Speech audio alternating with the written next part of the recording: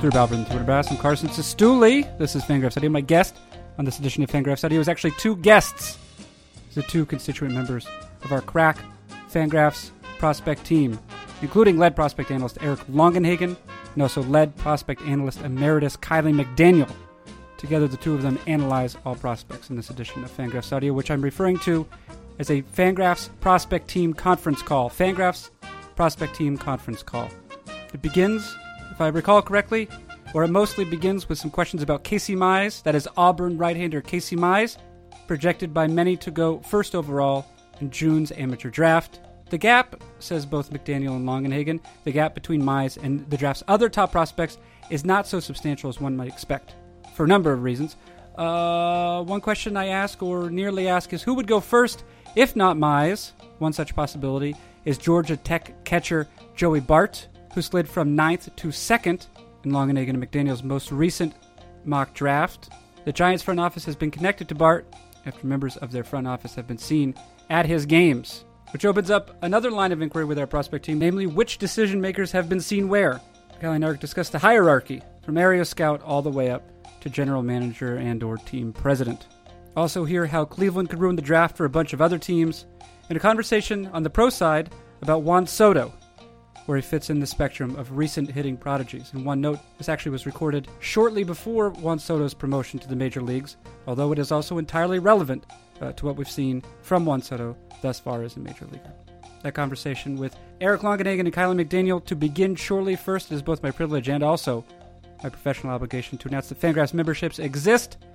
For a reasonable sum, readers of Fangraphs.com can support the great work that appears in those electronic pages, and for a slightly less reasonable sum, not unreasonable, but slightly less reasonable, readers can acquire what is known as an ad-free membership, which allows them to browse Fangraphs.com without the burden of banner ads, not only facilitating faster loading speeds, but also liberating one from the tyranny of advertising and the distortive effects of advertising, etc., etc. Fangraphs membership and ad-free membership available at Fangraphs.com by going to that URL and then clicking around a little bit. With that advert now complete, let us move on to the program. What is it? It's Fangraphs Audio. Who does it feature? Fangraphs crack prospect team. And when does it begin? Right now.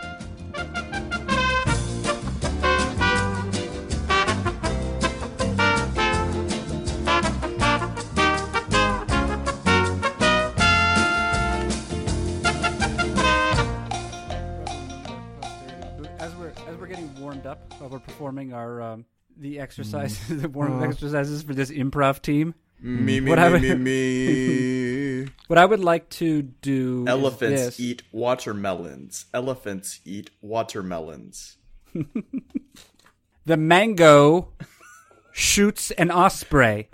The mango shoots an osprey. Here. What is can you just, as we're warming up, can you tell me about Josh Rojas briefly? Can either of you unload your files on Josh Rojas? I can tell you that somebody joked to me that this year, Stephen Kwan, an outfielder for Oregon State who has no tools and really good numbers, will be this year's Josh Rojas. And I can tell you that multiple teams did not have Josh Rojas turned in. He signed for $1,000 as a senior out of Hawaii. And I think he's in Double-A and hitting well already. He's 24 at Double-A. Typically, that sort of guy, after the 10th round, you expect him to be in your system for 2 to 3 years, maybe get to Double-A, and then get released once you have a new batch of 22-year-olds coming in. And the fact that he turned into, a guy is pretty surprising, and he, might end up on a 40-man, which, like I'm saying, the expectation for a $1,000 senior is that their, career is 3 years and they never even get close to a 40-man. Maybe they get to Double-A. So he's already outperformed expectations, and nobody saw this coming because is the he has no purpose of that sort of guy? I mean, I guess of most minor leaguers, right? Is their purpose simply to be? Well, here, allow me to tell a brief anecdote. Is when I was in grad school, I had a friend who had 2 cats, and one of the cats' names was Steve, and the other cat's name was Steve's friend. And it was clear that Steve's friend was simply there to give Steve something to do. And I'm wondering, typically this sort of prospect who's selected in the 10th, as you say, after the 10th round, $1,000 signing, are they there merely to fill out the rosters so the actual prospects can participate in baseball games? Like you're saying, the card games on the bus don't have enough people, so they brought in Josh Rojas to finish out the card games, and I guess he could pinch hit some too. Yeah. Well, I mean, and Josh Rosen is ilk. I mean, is that must be like a player type though, right? I mean, there are enough guys who have that dream to play. That gets discussed all the time, that for signing $1,000, seniors to fill out these rosters, we have no expectation that they'll even get to the upper levels. They have to be plus makeup guys, and ideally would be able to play a couple different positions. Yeah. Was Mike Talkman? Was he one of those guys? I mean, he signed in, I think, the 10th round for $1,000, or 11th round, something after the 10th round for $1,000. Do you know who Mike Talkman is? I'm aware of his name. Yes, I don't Mike know. Talkman. He's made it to the major leagues, and he's one of the best hitters at AAA now, and he was last year as well. And he can play center field. He's performed abominably as a major leaguer. Yeah, he was a 10th round senior sign, so probably a little higher than Rojas, but it couldn't have been for very much money. So he was like a priority senior, but not especially good. Yeah. So there's just a lot of guys who are there. That's the deal. That's their side of the deal, right? They'll say, okay, I will fill out your roster in exchange for that, because I think that I can do something with this shot as a professional ball player. Are you speaking as yourself now? No, because I would not given that opportunity. Okay, that's that question. That's more than I anticipated on Josh Rojas. Wait, have we started already? You have recently performed, both of you. You performed a mock draft, and I think as this is version 2.0. I look forward to the first one was version 1.0. This was 2.0. I eagerly await a different number after the decimal. So I don't know when version 2.1 or 2.5 will come along. However, Casey Mize sits atop this current one, but there's reason to believe. I understand that Casey Mize, despite perhaps profiling as the top overall prospect in the draft, might not actually go first overall. Is that a probability? Is that probability higher now than it was weeks ago? I think it's never been 100%, because we referred in the preseason rankings that there was some question regarding his health because he missed a couple starts last year with an arm issue. And as far as we were told before the year, most of the top prospects provided some sort of medical history, and he didn't. So there was enough of a history that teams didn't have clarity on that they wondered, hey, could this be a guy where when we get the medical right before the draft or after we pick him, that there could be something in there? There was enough history to suggest that could happen. So there's a bit of a, well, he'll go here if the medical's clean or if he stays healthy the rest of the year, etc. Like there's been that qualifier that there hasn't really been with other top players in this class. So for that reason, and then also in the mock we mentioned that like the GM for the Tigers has been seeing a bunch of different players. So obviously at the very least they're making it seem like they're looking at other players if they're not actually looking at them earnestly. And then Eric and I have sort of separate things where we're not positive he's the number one prospect for a number of like lesser reasons that haven't really been talked about a lot by the media at large, but that's sort of a separate question. It's a separate question. Is it one that you'll answer right now? I'll let Eric talk because I've been talking a lot. It's just, we think the gap between Mize and the rest of the class, like the upper crust, the Nick Madrigals and Joey Barts, is close enough that once you factor in the injury stuff, or at least your questions about it, which doesn't sound like are going to be solved. Not for us. Teams presumably will have them answered. But once you factor that in combined with, okay, well also this is a guy who throws his cutter more than anything else, and the body is not typical, and the pitch usage, and it's not typical, and then we have questions about fastball efficacy. Even in his 15 strikeout start against Vanderbilt a couple weeks ago, he got just one swing and miss on the fastball all start. So like he's the top guy, and so he's going to be picked apart like this in ways that are probably unfair. But if you have the top pick, then you have to do that. And it's just at the point now where the way we are thinking about Mize, and it seems like the way the teams at the top of the draft are operating right now, that there's at least some chance that teams up there go in a different direction. We just don't think it's a foregone conclusion that he's 1-1 at this point, and it seems that other people tend to think that.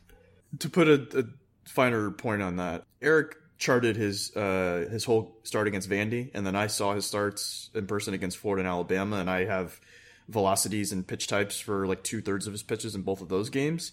And putting those together, he throws 37% fastballs, 32% cutters, 15% slider, 16% splitter, which there's not even a lot of big leaguers, like starters, that throw that specific mix of pitches. And I tweeted out something today, this Thursday, with the video of Mize from these two starts that I saw. And his delivery, if he was in high school, would get picked apart. And when he was in high school, it was similar, and it did get picked apart. But because he's performed so much in college, even the most traditional scouts don't even talk about his delivery very much. Like, I have to ask specific questions to get them to bring that up. And there are high school pitchers with similar to better mechanics that get picked apart and, oh, that's not my guy. We won't take that guy in the first round. So I think we think it's also interesting that given the pitch mix, the fact that there is some anecdotal evidence that cutters will hurt your velocity, his fastball used to be a sinker and is now a four-seamer that doesn't get a lot of swings and misses. He throws a bunch of splitters.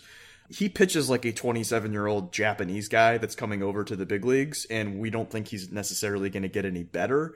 He doesn't have physical projection. His delivery has, some effort to it. There's been a little bit of an injury history. We've thrown around names like Masahiro Tanaka, Aaron Nola, guys like that. Like we think he'll be that kind of guy that might not necessarily be the 200, 220 inning, beast, but he'll be good when he pitches, which is, you could argue is still the number one guy. Like, even if we decide to take the low side on all of these concerns, he's still like top 2 or 3 in this class. But we're saying that we think if we put them all in the top 100, that him, Bart, and Madrigal are within 20, maybe 30 spots of each other, all three of them. And it seems like the talk from other people in the industry or other people in the media seems to suggest that there's a big gap there. And we think it's smaller for reasons like this, not about how good he is right now, because the season's been really good. It's more about what's happened in the past and how we project that to affect him in the future. And then the counter argument to some of this stuff is big league pitch usage trends are moving away from fastball heavy usage. And so that this is, you could argue that Mize is just ahead of the curve in this sense. And then also, Max Scherzer's delivery was picked apart in college. Chris Sale's delivery was picked apart in college. And, these are unique entities in and of themselves. Their deliveries aren't anything like Mize's is. But yeah, so like there are arguments on both sides, and we're just, we're willing to look at each of them at this point as we're lining things up a couple weeks ahead of the draft. And I think you would also say, looking back at the Mark Prior, Joe Mauer draft, even if you know that Mark Prior's career will not last very long and he'll blow out and all the things that happened will happen, you still probably take him number 1 overall because he basically was a Cy Young level pitcher for a couple years right after he was drafted, and that's important. We can't say that that's not what Casey Mize is going to do, that even if all of these concerns turn into something and he blows out and we know that's going to happen, he still might be the best player. Like, if you looked at John Smoltz's delivery back when he was in the minors based on stuff that we kind of know now, you'd say, oh, that guy's going to blow out, don't trade for that guy, which is what happened, and then he still made the Hall of Fame. So it's definitely a lot of, like, trying to stack the odds in your favor to kind of guess what he'll turn into and how he'll rank within this class of players and within a top 100, and those odds being a little more in one direction than I think people are perceiving still could end up meaning nothing. I have a question that's not about Mize directly, but I noticed with my eyes and also my memory that Casey Mize plays for Auburn. I understand that Auburn's in the SEC, and that's a very strong baseball conference, but I also don't necessarily think of Auburn as the strongest baseball school. However, it's also produced Josh Donaldson, Tim Hudson, Frank Thomas, Bo Jackson. It seems to have produced very great players on occasion. And I'm curious, is that the reputation Auburn has as a school, or is it known as like typically a strong program? And this is just maybe with some peaks and valleys. If you separate the SEC into like strong national, like top 10 to 15 programs, and then second tier ones, and then sort of bottom tier ones that, are more like mid majors, I think Auburn would be pretty securely in that second tier, like behind Florida, LSU, Vanderbilt, probably even South Carolina, Arkansas. So I think it'd be in that middle tier, and usually those teams in the middle tier will have a really good player every 5 or 6 years and have, a draftable guy or two every year and have a really good group of 3 or 4 top 5 round guys, every 4 or 5 years. Like, I think they're in that sort of tier. I wouldn't say it's necessarily they get stars and nobody else. I mean, it's still sort of a football school. Same way as Alabama was in the bottom tier, and it seems like they're working their way into the middle tier now. Right. Okay. So I actually, I'm not just going to go with regard to your most recent mock draft. It's not just going to be 1 through 30 or whatever, but I am curious in this case about the player you have going to San Francisco Giants with the second pick, catcher out of Georgia Tech, Joey Bart. I'm interested in him because I think that the previous mock draft he had been ninth, and while 9 to 2 is only 7 spots, those are 7 pretty significant spots, I think. A couple questions about that, but I guess just generally about the pick itself. Yeah, early San Francisco was on Matthew Liberatore here in Arizona. They had like more than a dozen people at some of his starts, including a start that was unscheduled, like it wasn't on the high school schedule, and they kind of shoehorned it in before the team went to North Carolina for NHSI, the big high school tournament that they have there every year, which where Kylie saw Libby there, and I've been at like half a dozen starts of his here in Arizona throughout the year.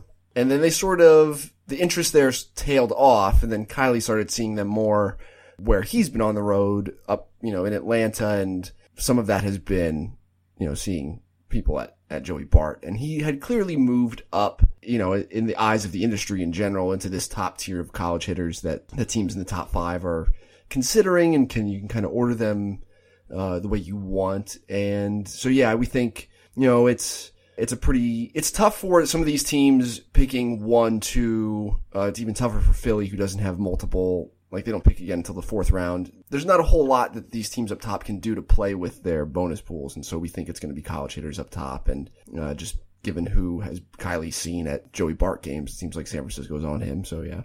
Yeah, and I would say that in the first mock draft, or 1.0, we saw it being Mize at 1, and then there were 3 college hitters that had separated themselves, which was Alec Baum, third baseman at Wichita State, Nick Madrigal, second base at Oregon State, and Travis Swaggerty, center fielder at South Alabama. And we thought those 3 would go in some order, 2, 3, 4. And then Bart was the next guy who could go anywhere from 5 to 9. And we pointed out 9 is kind of the floor. We haven't projected here, but you could also put him 5 or 6. And then in that month since then, it became clear that Bart moved into that group. And it seems the consensus is that he moved past Swaggerty, who now seems like he's 4th in that group. And it's sort of, Bart seems to have interest at 2 and 3, and then again at 5 and 6, but it sounds like the White Sox aren't really on. Like, it's sort of choose your own adventure between him, Baum, and Madrigal at this point, and it seems like the Giants are much more on Bart than the other one. So it's more of he was a mid to late first rounder entering the spring. He became a top 10 guy by the time we did our first mock draft, and then he became, okay, he's going to go 2, 3, 4, 5. So it was more of a subtle move. Like 9 and 2, I think, were the lowest he could go during the first mock, and then 2 was the highest he could go in the second mock. And now, right after the second mock, it sounds like there's a chance he would be the guy that goes first if Mize doesn't go first. So he's actually maybe even moved up a hair more. Okay, now you both have mentioned sort of one tool towards arriving at matching players with teams is which front office members are present at certain games. I would like to ask you about that in a moment. First, though, I would like to ask, again, with regard to Joey Bart. Joey Bart is a catcher at Georgia Tech. Catchers, in general, at least for me as an imposter talent evaluator, are frightening because if a player does not stick at catcher, then typically the next option is first base, right? The tumble down the defensive spectrum is pretty dramatic. Whereas, if you're looking at a shortstop in college and you don't think he's going to stick there, then second or third is not so dramatic. So that's one thing always to be cognizant of with regard to catchers. I also want to ask, to some degree this is for Eric in particular, but I know that Eric has written quite a bit about prep catchers and how they are somewhat risky. And but here we have a college catcher who's a player of great interest to teams in the amateur draft. So I guess I'm also curious about the distinction between prep and college catchers, and whether if that's a greater distinction than prep and college other position players. So I would say that the things that you're sort of scared of, if you had to put a finer point on what it is other than just the track record of high school catchers you're scared of, it's that the position is so based on, sort of mental ability to stay focused on a game, to be able to call a game. There's also the physical rigors that, they're essentially an immature 17 or 18-year-old. There's also, if they get one concussion, then all of a sudden they can't catch even if they physically could. Then there's also the issue outside of the draft of if you're, Spanish as your first language. You then have to learn English while also, mastering Spanish and be able to talk to pitchers. Like, there's so many additional elements to the position above and beyond, a normal position like second base, in addition to the physical stuff, that there's just a lot more sort of potholes along the way. And with catchers in college, they've at least adjusted to living on their own, playing on a more regular basis, maturing in some certain ways. So I wouldn't say half, but a significant number of those concerns are sort of addressed just by sort of existing in college. And I think especially with Bart, one of the things that scouts are kind of upset about is that because there's so much money, especially in the SEC and the ACC and baseball now, that, coaches are all making well into the six figures, and head coaches, there's like 10 of them making $1 million, that they don't want these 19, 20-year-old kids calling pitches. They don't want them learning on the job when their job is on the line. And so generally, the coaches at every one of those big schools and most of the big travel teams, like, the stakes are so high that the catchers can't call their own game.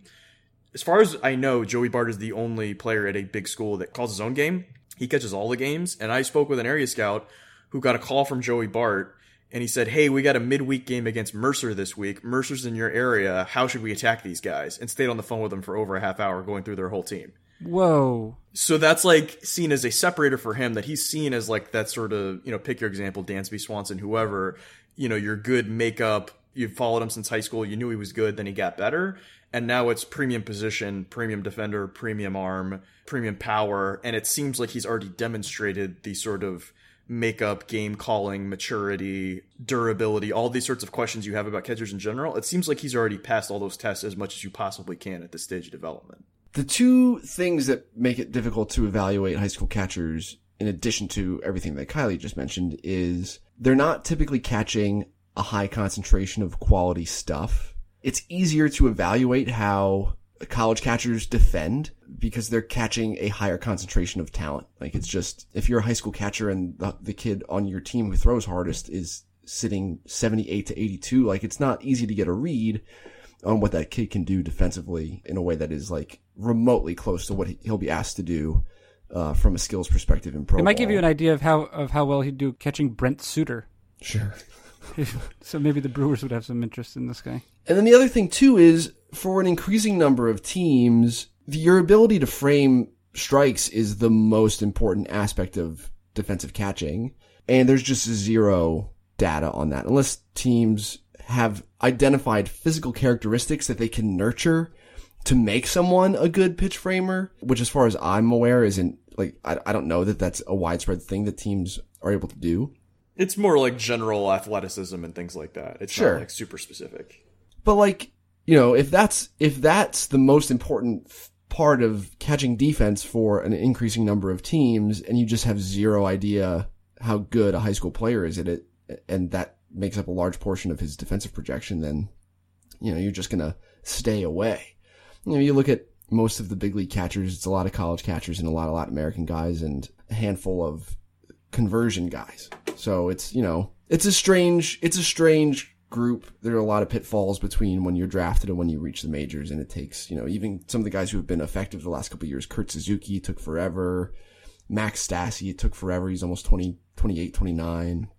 Tucker Barnhart is like the only high school catcher draftee from the last 10 years or so who's doing anything at the big league level right now. It's a pretty weird group to try to evaluate. Yeah, for a long time, Brian McCann was the big example of a guy that was like touted, drafted high, and then turned into basically what everyone thought he would be. And there was like a long time where there was nobody like that. You mentioned, as I noted, that you have observed certain members of the Giants front office in particular. First at left-hander Matthew Liberatore starts. That's out. He's at a high school near you, Eric, in Phoenix. And then more recently, Kylie, I think you had observed Giants front office members out at Georgia Tech games, or were at least aware of that. This is something that's very fascinating to me. The idea that you could maybe draw some conclusions based off of the personnel and attendance. So I'm curious as to like, if you have like some sort of scorebook in your head, or if you could have developed like a point system. So like if it's a national cross checker, that's worth like 1 point. If it's like an assistant GM, that's 2. If it's the actual general manager or president, that's 4, something like that. I mean, that's lame, what I've proposed. I recognize that. But, yeah. Always trying to turn everything into numbers, Carson. I think this is interesting this is where it'd be interesting for people to, I think, know how does the chain of command, and Kyle, you'd probably be better at explaining this efficiently than I would be. How does the chain of command... Yeah, but do we want to hear him? Do we want to hear him explain it, though? That's the problem. I'm gonna mute myself here. Go ahead, guys. From area scout up to, scouting director, how does it get... What has to happen for a scouting director to be called in to see a player or a national cross-checker? From my understanding, the scouting director and then the sort of coordinator office person who's sort of the traffic cop, they sort of speak on a daily basis, and that, coordinator will talk to the area scouts and the cross checkers, gets a good idea of, these are the reports we have. These are the reports that are about to come in. This guy saw this guy yesterday and is currently writing a report, but he plays again tomorrow, and that fits into this guy's schedule. And it just sort of turns into like a priority making machine where, it's like, all right, we're picking at 25. This guy won't be on the board, but this guy could be on the board, and he's, playing tomorrow, and then he plays in an area that's hard to get to, so let's go see him here now. Okay, director, you can't go? All right, let me go to the national guy. All right, the national guy already saw him. Let's run in somebody else. And if we're thinking about reasonably taking this guy, we need to get the director to see him at least once, national guy see him at least once, another cross-checker office guy for probably 2 more looks. If we get those done early, because we've identified him early, then we need to get in and get another one. And then you want the area scout to go in and get sort of the makeup and, the medical and all the different sort of paperwork and background things out of the way. And you get a varying amount of looks from, lower level people if it's less likely that he's your pick, or if it's 4th, 5th, 6th round, where when you get down to that area, it might only be 2 guys in the entire room of 30 people have seen the player play before. But then that's the guy where you realize, all right, we might take this guy. We only have 2 looks. Let's bring him in for the pre-draft workout so all 30 people can watch him. And then, the day before we pick them, or, something like that. So essentially the logic behind all these upper level decision makers being at games is that the scouts at the lower level of the organization have to have liked him for it to get to this point where these scouts with big time titles are in to see them. And certainly if the GM and the scouting director are there, then there has to be, you don't just go see someone if you're the GM just because it's like, well, I'm a rat. That doesn't happen. So if you agree with that assumption, then it's relevant wherever these people with these titles, national cross-checker, scouting director, general manager, vice president, etc., wherever they are is an indication that that team likes that player. And so we can sort of start to piece together just realistic ranges. We can use this as part of the strategy to sort of put the puzzle together about how the players line up for these teams by noting who is where and who is not. I don't know, players that are going to go in the middle of the first round, it would be very strange to see the Phillies general manager at a Cole Winn start. He's probably not in play for them at 3rd overall. He's a prep right-hander. And they don't pick again till the 4th round, so they're not going to see him, and it doesn't make sense for them to go under slot. It would be strange to see that guy there. But if you go to a Cole Winn start and you see national cross-checker from Atlanta and, down through the Mariners, assistant GM is there, and, at 7, whoever picks 17, 16, 17, Tampa and Kansas City have people there. You can kind of see, okay, well, this is sort of where his range realistically is. These are the teams that are on him.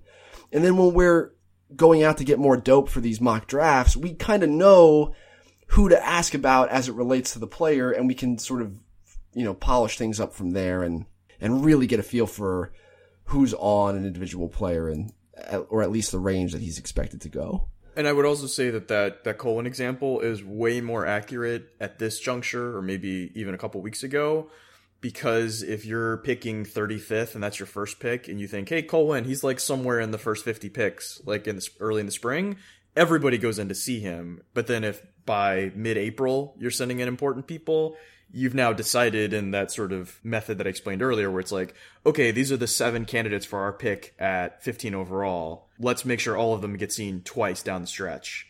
So you wouldn't send that guy in to see a guy that you had absolutely no chance of getting. And so there were instances where I saw Kumar Rocker, who at the time we thought would go, anywhere from 7 to 15. And one of his starts I saw a month ago, there were, I think, 12 cross-checkers or higher, and 10 of them were from 7 to 15. And I was like, oh, okay, there's a chance he goes outside of that range. One of the teams outside of that range that had a high-level guy there was Kansas City, who has the biggest draft pool and picks at 18, so they could essentially buy him down to that pick if they wanted to. So they're also essentially in that 7 to 15 range. And the funny thing was a team just outside of that range saw that tweet, and the guy walked up to me and said, I'm not picking at 15. Why didn't you mention me? I'm like, you're literally the only non-Kansas City guy that's not picking in that range. So I made sure to say almost everybody. But there was also an instance, which happened a couple times already, where a scout will ask me or Eric, how did you know that we liked XYZ player in your mock draft? Which also telegraphs that they do like that guy, and we were right. And one instance I had was a special assistant VP, like the number 1 or number 2 decision maker for a team, flew in to see a game that I wasn't there for, but I was there the next day. And in that first game, there was only one player that was a top 3 round prospect for this year's draft. And that guy doesn't go to see anyone outside of the top 3 rounds. So when somebody told me, oh, so-and-so was here last night, I immediately knew he was only there to see that guy because he was gone the next day. And so I told that to the scout, and he goes, oh yeah, that's literally all you would need to know that we thought that guy was in the mix for us at this pick. Not that we're going to take him or that he's first in our mix or third or fourth in our mix, but that he's at least in our top 4 for this pick because that happened. And I wouldn't have to be there for that game because the guy that told me I knew who this guy was and, wouldn't make that up. Allow me to pause, but also inform producer Dylan Higgins that he should absolutely retain this portion of the audio. Eric, do you have a chat right now? It starts in, but we're a half hour into this. I can just tell people to hang on. It's not a big deal. Oh, okay, all right. I was curious. All right, I was just curious to see if you had scheduled something during this very important prospects team. It's just my weekly thing. It's fine. When it starts in a couple minutes, I'll just be like, hey, hold on for 10 minutes. It's not uncommon for people to do. Are you going to tell people what you're doing? I don't know. I'm talking behind your back on another medium of content. I'm utilizing this.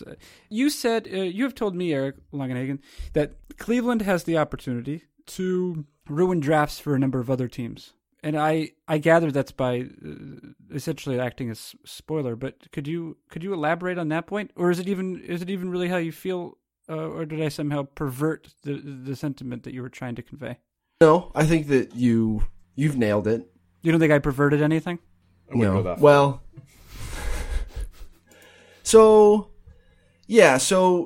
for those who are unfamiliar with the draft, teams get compensation picks when free agents who've left the team sign elsewhere, and it impacts the structure of the draft pretty significantly because at the end of the first round, then you have typically between 8 and 15 picks that belong to teams like out of order, essentially, out of the inverse order of the way teams finished the year before record-wise. This all court's out of order. So this year, that means that after the Dodgers pick at 30, Tampa picks 31-32, Kansas City picks 33-34, Cleveland picks 35, and then Kansas City and Cleveland each have a pick each again at 40 and 41. And so all of this is going on before the Tigers, who were the worst team, are on the clock for the second time, before the Giants are on the clock for the second time.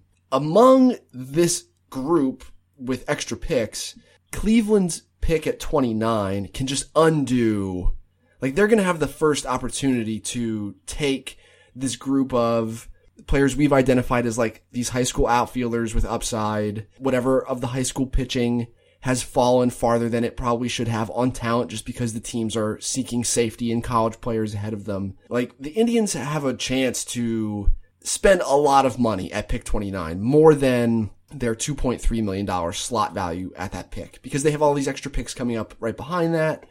Their bonus pool is higher, and they're going to have their first crack at, all of these high upside high school guys who we think are in play for Tampa and Kansas City at picks 31, 2, 3, and 4. And that combined with Cleveland's tendencies, which skew toward younger players. In last year's draft, they took Quentin Holmes, an outfielder from upstate New York, and Jonathan Rodriguez, just sort of a projectable body, essentially, from Puerto Rico. Like, they're just young. It's young high school performers, guys who hit on summer showcases. Like, that's who Cleveland tends to pick. And, like, there's this slew of high school outfielders, especially, who we think are all in play for Cleveland, Tampa, Kansas City Even Houston and the Dodgers in this area, we think, are all on this type of players. And Cleveland is going to have their first crack at that group and have as much money as, they would need to do whatever they want. It's just one of those things down the draft that it's really interesting. Like, this draft for Kansas City and Tampa is so huge, especially for Kansas City. I mean, Tampa doesn't have the resources to, they have to hit on as many of these guys as possible because this is where they have the opportunity to, acquire premium big league talent. Just don't have the chance to do that on the free agent market. And they've got a bunch of early picks this year. They have to nail it. And Cleveland is sort of standing in the way, this just sort of pillar of dread. It definitely seems interesting when you're doing a mock draft and there's 3 straight picks and you tie all the same players to 3 straight picks and you're like, all right, well, if there's 3 of them, they're probably going to go 3 in a row at these slots, but the team picking 30th is going to be really pissed that all these guys they like get down to the picks in front of them and then there's only one of them left. If they could trade up 2 spots, they would do it, but they can't do that. And Kansas City has a bunch of picks, I guess. Well, I believe this is the first or second draft into the most recent CBA. So there's sort of some acclimation necessary. But of course, Kansas City lost or had a sort of a mass exodus, or was at least set to have a mass exodus of talent from their World Series team. They ended up retaining Mike Moustakas and I guess Alcides Escobar. But the most relevant departees were Lorenzo Cain and Eric Hosmer, which is that's part of the reason that they have so many picks in the top 50 or whatever, I assume, right? Yeah, and I would say also that the some GMs, like AJ Preller would be the number one example, are seen at tons of games. I think we might know over a dozen games he's been to this spring. I've seen him 3 times in the last couple of weeks to where we just start chatting and it's like, oh, hey, where are you going next? I'll be like, oh, I'm going to be here. He'll just tell me where he's going because I know he's going to see everybody. So him being at a game is not a big deal. Every other GM, it's a big deal if they're at a game, and there's still 10 or 15 of them that just don't really go to games. But of those other 10 or 15 that do, Dayton Moore hadn't typically been one of those, and then he showed up to the Ryan Weathers, high school pitcher in Tennessee and son of David Weathers, showed up to his start that I was at. As far as I knew, that was the first game he'd been to this spring. And then I was told he went to go see Ryan Rollison at Auburn a couple days later. And that from what these people had heard, because this is such an important draft with so many picks and so much money to spend, especially when the big league team isn't excelling and you just lost a lot of big players, this is a very important draft for them. And he doesn't typically in person scout players in the last few years. And this year he is. So that's another way where who's at a game kind of gives you an idea of where the headspace is and kind of what they're considering. You ever talk to AJ Preller about former managing editor of Fangraphs.com, Dave Cameron? I think his name actually came up, but yeah, it was not the longest part of the conversation. Preller discussed how it was solely Dave Cameron's idea to sign first baseman Eric Hosmer. He did, yeah, that is the part that we talked about. Is he goes, "Can you believe Dave maybe signed this first baseman? I don't even like this guy." But he gave me the study about clubhouse chemistry, so here we are. I understand that I'm led to believe that Eric Longenegger has some pressing duty in terms of a chat. However, I do think that it might make sense to entertain pressing just very duty. briefly. Yeah, to move on just to one. At least no more. Well, of course we already discussed one pro prospect already. That was the person of Josh Rojas. Oh, we were recording then? I didn't know we had started. Oh yeah, we do. I just like to play it cool. I just like to kind of ease into it. The Vladimir Guerrero Jr. I mean, he has received no little attention this offseason because he was where did he rank? Was he third on your prospect? 3, yeah, behind Acuna and Ohtani, who I believe have both lost eligibility. Right, they're both in the major league. So he's the best, presumably the best prospect at this point. That's not been on a major league roster. He's doing very well for a 19-year-old at AA. Yeah, you could say that, yeah. And I guess, so he seems to be a bit of a prodigy, right? But I'm curious as to where he fits in, the sort of recent history, where he fits in that spectrum of hitting prodigies. Do you mean the firmament, Carson? Is that what you're talking about? I might mean the firmament. I've often wondered if I meant the firmament, and this might be another example where it's possible. But Bryce Harper, for example, is probably the most notable example. Yeah, Michael Trout. Yeah. I mean, maybe I don't know actually if Manny Machado was considered this level of player. He actually seems. I mean, he was good in the minor leagues, but he actually seems to have become superstar as a major leaguer. Like he didn't necessarily have, like he actually somehow improved his profile in the major leagues. No, he was up there then. Yeah, but I think what I said is probably more accurate than what you're saying. That should be on your business card. I really liked Eric, and Eric was a guest on the Pitch Talks Blue Jays podcast the other day, and I had mentioned that it was not my responsibility to know maybe, I don't know, when a certain player had been acquired. Yeah, it was Tyler Clippard, and I think I had said that, I forget what term I used to excuse myself from having no knowledge of Tyler Clippard's whereabouts last year. But then Eric stepped up and said, that's not an excuse. That's not an excuse, Carson. Here is the answer. You remember when you did that, Eric? Remember Longenhagen when you said that? What a hero. Yeah, vaguely, yeah. Yeah, that was I mean, great Tyler Clippard has sort of been all over the place, so it's hard to nail that down. Yeah, if only there were a Johnny Cash song that were appropriate. Yeah, we know 4 different high school games Tyler Clippard's been scouting in the last month, so we know exactly where he's been. So Vlad Jr., where is he in the firmament of minor league hitters?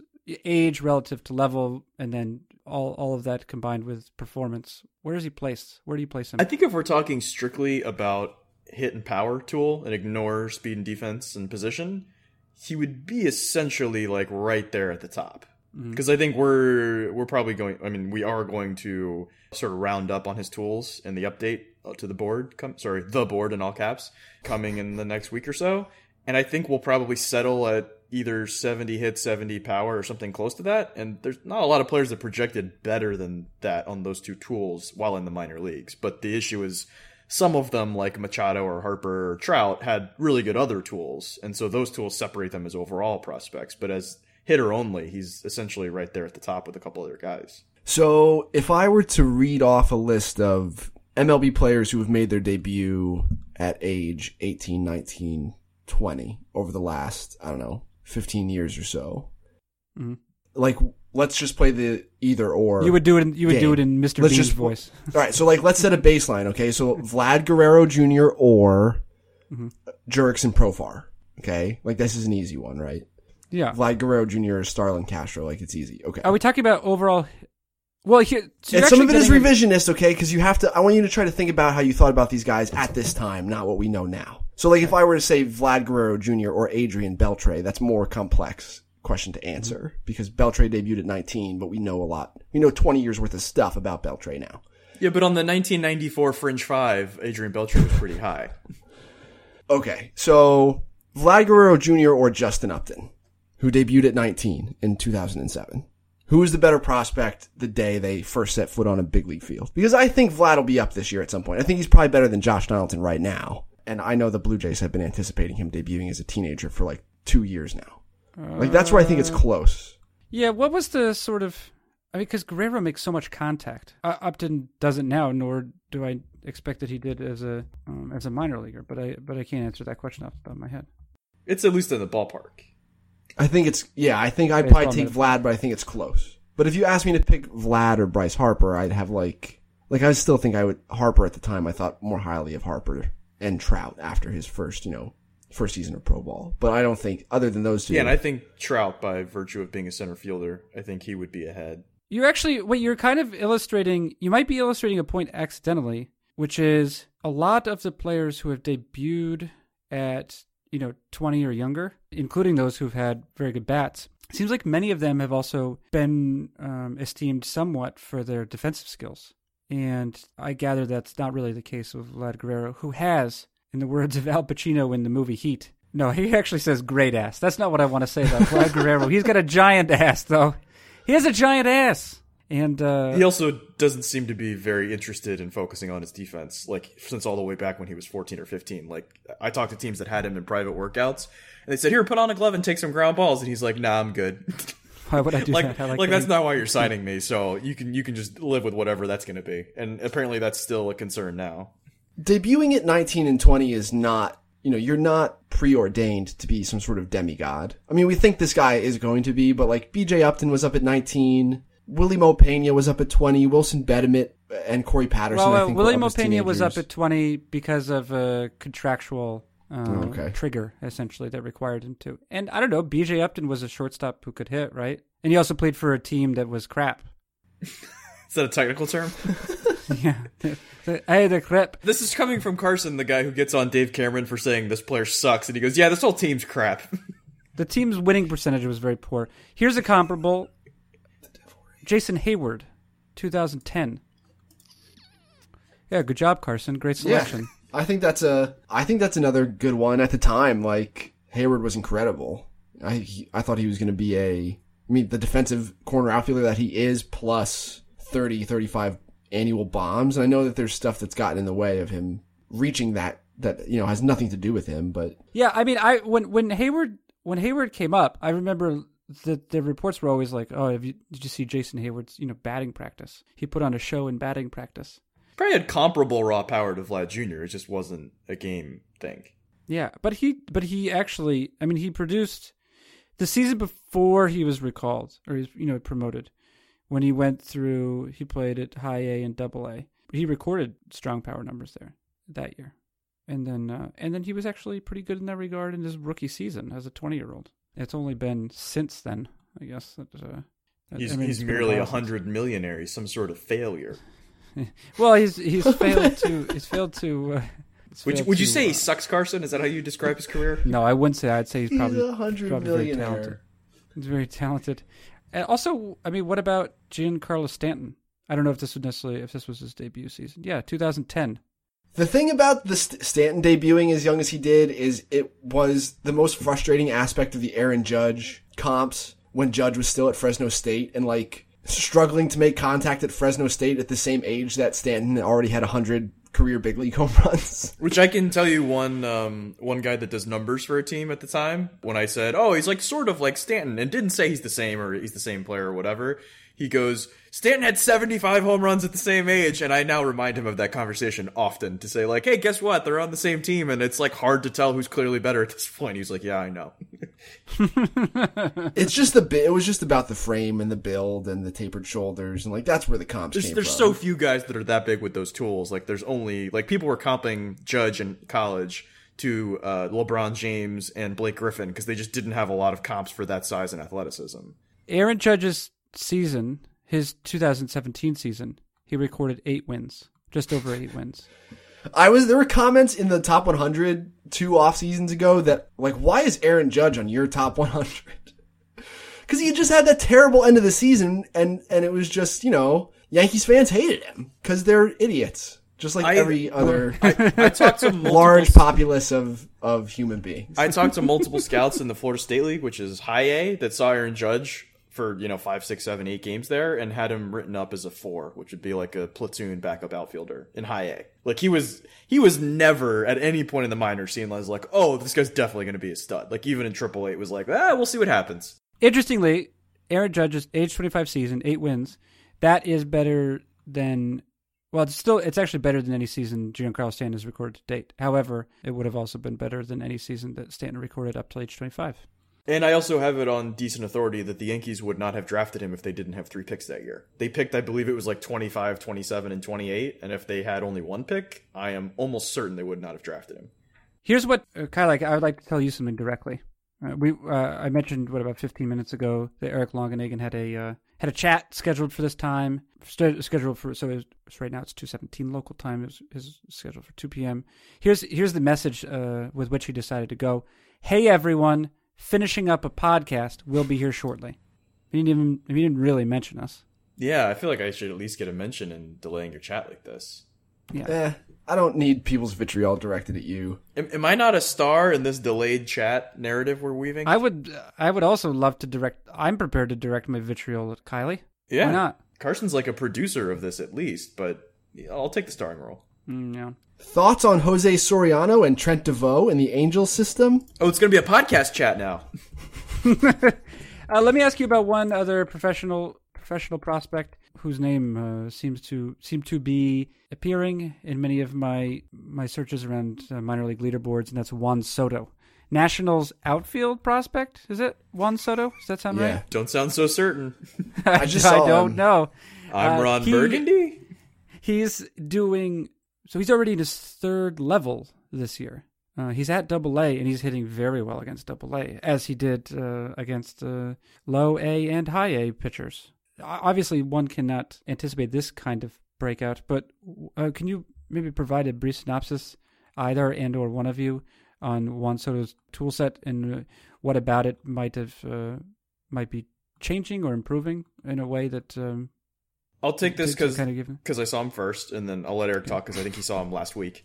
Indeed. Yeah, I saw him, actually, I believe in the same showcase as Vlad Jr., if I'm not mistaken, before they signed. And it was sort of a prototypical left-hand hitting, right fielder, fringe runner. You can project above average to plus powered. Some field to hit, but it wasn't quite all the way there yet. And hit pretty well in the games, had an arm for right field. I'm like, okay, this seems like a, $1 million guy or so. And then he signed for, I believe, 1.5 with the Nationals as one of the top 10 to 15 guys in the class. And then he's been banged up a little bit in pro ball, so it hasn't been a huge bulk of numbers.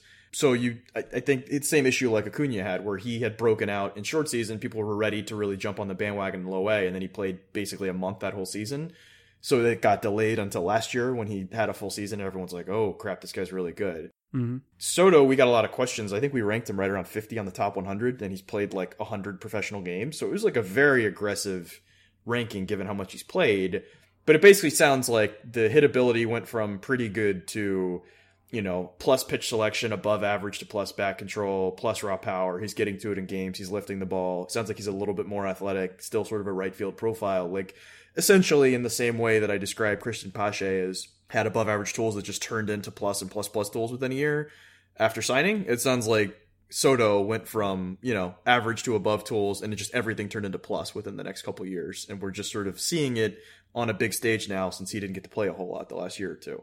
Yeah, the numbers are they're remarkable. But Eric, tell us what you saw. Yeah, it's just huge bat speed and like the ability to rotate about, the vertical axis that your body creates and really whip the bat around that axis. Like it is pretty amazing as far as Soto is concerned. And the control. Does anyone know what muscles do that? Are those, what muscles are doing that? It's your core, Carson. You just really got to engage your core. It's the quote unquote kinetic chain. It does start with your feet, but really has to do with the angular velocity that at which you can rotate your torso, essentially. Like your front shoulder has to clear and everything sort of accelerates. That sounds like how you would teach someone to do the twist. You got to start with your feet and then really engage your hips. Maybe the Dougie. Could you teach me how to do the Dougie? Yeah, I can do the Dougie, or I used to be able to do the Dougie. It's been a long time. Wait, was that your question, Carson? It was I used about to drink the Dougie? Long Island iced teas. It was terrible. But anyway, I talked to a scout who saw his Double-A debut and said that the homer he hit out, like he barely got a hold of it and he sort of mishit it the opposite way, and there's just so much power here that it went out. So yeah, it's a corner only profile. It's why he has sort of, it's the thing that, as we've discussed him, has sort of moved him into the middle of the 100 instead of towards the top, but it's just so clear at this point now. And then the extra information that we have about his approach, the walk rate is just sky high now at every level, and the sample is large enough at this point that it's like, okay, here's a guy with plus power that comes from this incredible ability to rotate with so much violence and yet still control it. Combine that with the on-base ability, and it's like, yeah, it doesn't really matter where this guy's going to play. So he's certainly moved up. I believe we had Eloy Jimenez and Kyle Tucker as corner-only guys in our top 10 overall. So obviously the upside for this sort of player is still very high, like in a list sense. He's closing on them as far as the time horizon to the big leagues aspect of like the evaluation. Now, with Tucker and Eloy playing well at like Tucker at, double and triple A and stuff, and in the fall league, and, now Soto's at Double A doing it. So he's right there with those guys as far as this stuff is concerned. It's just he's moving up. Yeah. I imagine Soto and Vlad Jr. will both have slightly different tool grades when we update it as well. What I'd like to say is that you both have fulfilled your obligation to Fangraphs Audio. Can this guy with the gun leave my apartment now? Well, let's think. Well, no, hold on. Before we end it, here's an interesting. I've got the 100 up. No, this is interesting. This is like one of the things that. Yeah. So I've got the 100 that I've sort of curated since the last one that is like sort of half baked an update, and I've got Soto at 30, up from. I'd move him up. I'm moving him up. So now the question is, 10. All right. So based on what? Like, what's your logic? Oh boy, here we go. Would you have him the bat is ahead fantastic. of? Would you have him ahead of Vlad Jr.? No. Fernando Tatis Jr.?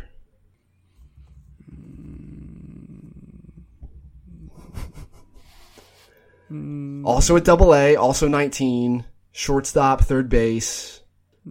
How good is it? How good of a shortstop is he? There's scouts who think it's a no for them, and others who think it's fine. More acrobatic than rangy, sort of that type of, maybe we can hide the range with defensive positioning. You know, like that's sort of the mean outcome is he's a 50 defensive shortstop like Correa and Seager and stuff, like they're 50s. Yeah. I mean, if he was already ranked 5th and he's probably moved up because of that, because of graduations, then maybe I wouldn't. Eloy, Victor Robles, Nick Senzel, Bo Bichette, any of these guys like you're like dying to stick? I put him ahead of Bo Bichette. Kyle Tucker? Sure.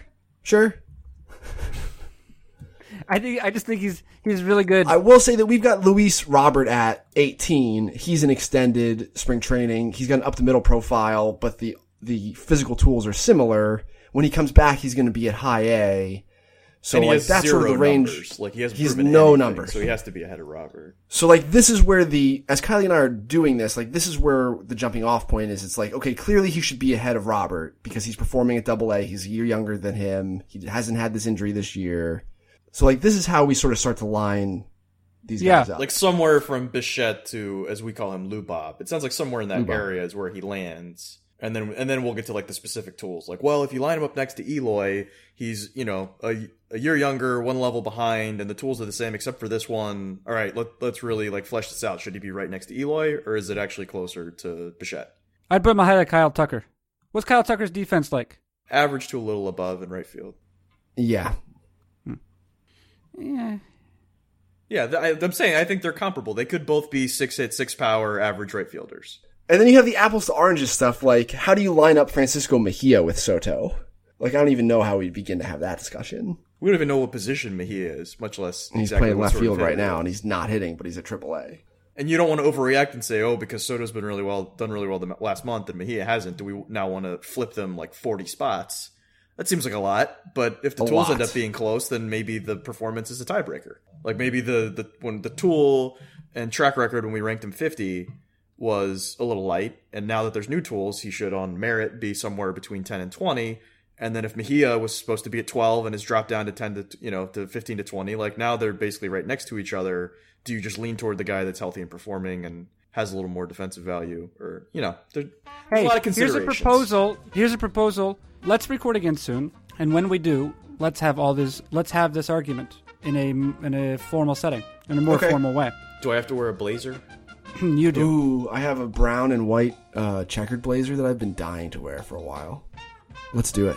I'd like to thank Kylie McDaniel and Eric Longenhagen for participating. I'm Carson Sestouli, and this has been Fangraphs Audio. And this is Fangraphs Audio.